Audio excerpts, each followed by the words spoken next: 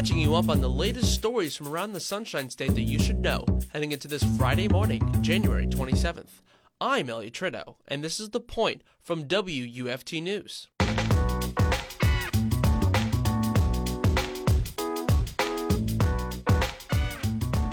Florida Governor Ron DeSantis is touting a teacher bill of rights that looks to increase teacher pay. According to the governor's website, it says it will, quote, empower educators to be leaders in their classrooms, enact paycheck protection, reduce terms for school board members from 12 to 8 years, and invest another $1 billion in teacher pay.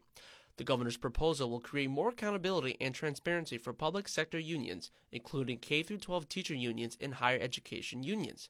This proposal will require school unions to represent at least 60% of employees eligible for representation. I spoke with Carmen Ward, who is the president of the Alachua County Education Association, about her thoughts on the bill. The so-called Teachers' Bill of Rights, you have the right to not have a voice collectively. It is laughable because it is such nonsense. Every union member knows that they have a choice to join a union in the state of Florida, and it is their choice. So there is some, misinformation that way coming from the governor. I mean, it's a misinformation factory, in my opinion, because we tell our members how much their dues are every single paycheck. It is printed on their pay stub how much their dues are. So there's no one is hiding. We're completely transparent with our members, and there is clearly a targeted attack on unions from this so-called Teachers' Bill of Rights. And the teachers are the unions. So it doesn't, that's all part of the misinformation, propaganda, if you will, that is coming from the governor to make it seem as if teachers are somehow not well represented by their unions. But nearly 150,000 teachers and educators, teachers, staff, and professors in the state of Florida understand that they are well represented. And we all have to question why the governor wants to disempower educators. According to the governor's website, his funding has allowed Florida to achieve an average starting teacher salary of $48,000 for the 2022-2023 school year, meeting and exceeding Florida's goal of an average starting teacher salary of $47,500. Do you feel this is a good start? It is progress to increase funding. We have been so woefully underfunded historically in Florida, and this is well needed. And I do think the governor should be working with the educators to improve our salaries and not trying to make our teacher shortage worse, which what has happened with the salary increase is it starts at the bottom, but there are districts in our state that have like 20 years of experience all compressed at the bottom of the scale. Here in Alachua County, the first 9 years is all making the same salary. So someone can be working in our district for 10 years and only making a couple $100 more than someone who is brand new, who has no experience. And so that has been kind of a slap in the face to educators. And so we had a long way to go. And so that number sounds really large, $1 billion more. And that's educators' real concern, is making sure that every child's education is appropriate. It is instilling a love of learning for them, that we are having healthy and happy classrooms across the state of Florida. And that's what parents want too. And, there's just so much divisiveness in the governor's Bill of Rights. And we have a really strong union here in Alachua County. We have near 70% membership, and the governor wants to force all of the unions in the state to have above 60% membership to exist. It's already been legislated that every education union has to have in excess of 50% membership or they will be decertified. So he wants to raise that bar to 60%, and at the same time try to create a barrier where we can't collect our dues any longer through the schools. So can you tell me about the purpose of a teacher union? Sure. So in 1968, the teachers had a strike in the state of Florida.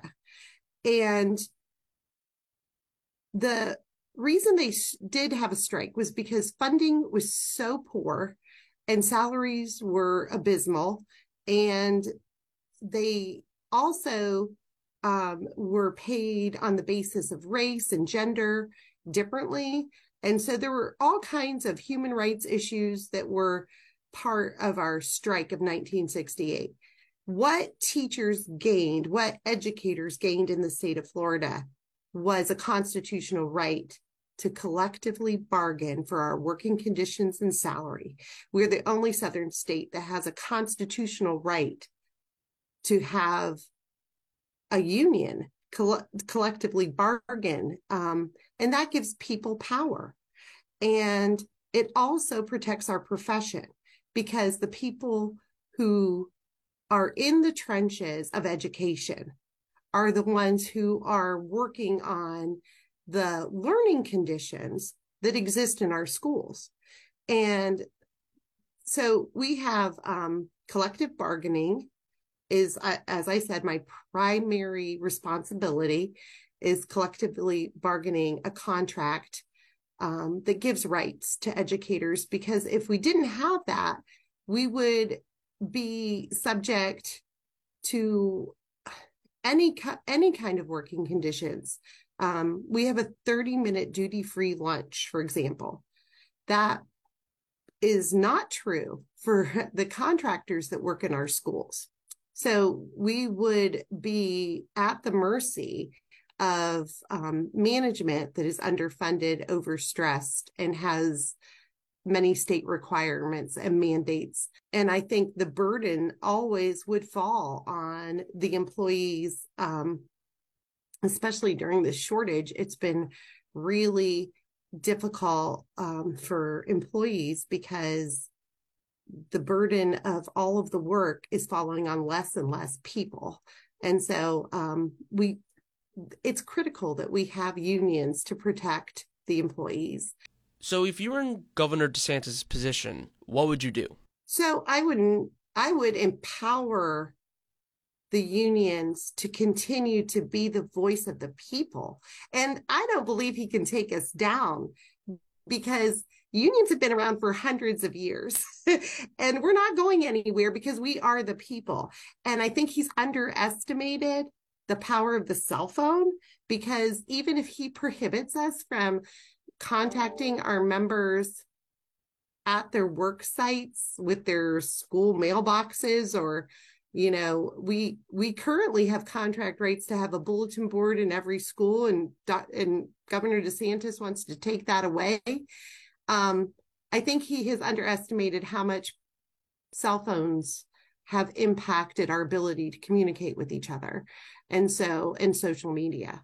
And so I would think if I had the ability to influence the governor, I would encourage funding our public schools. Right now, he also is trying to make universal vouchers for schools that there's no criteria that anyone can divert the funding that should be going to the 90% of students that go to public schools, trying to divert that to home schools, charters, private schools through a universal voucher program. That would be devastating. So I would, hope that the funding for public schools would be a priority, as it says it should be in our state constitution. The number one fiscal priority should be public education. Is there anything else you'd like to add? We have a massive teacher shortage. We have a massive staff shortage going on, and we should be doing everything in our power to support educators. And that is all of the elected officials, all of our representation at the state level, at the federal level. We should be supporting our students by supporting the people who lift them up every day.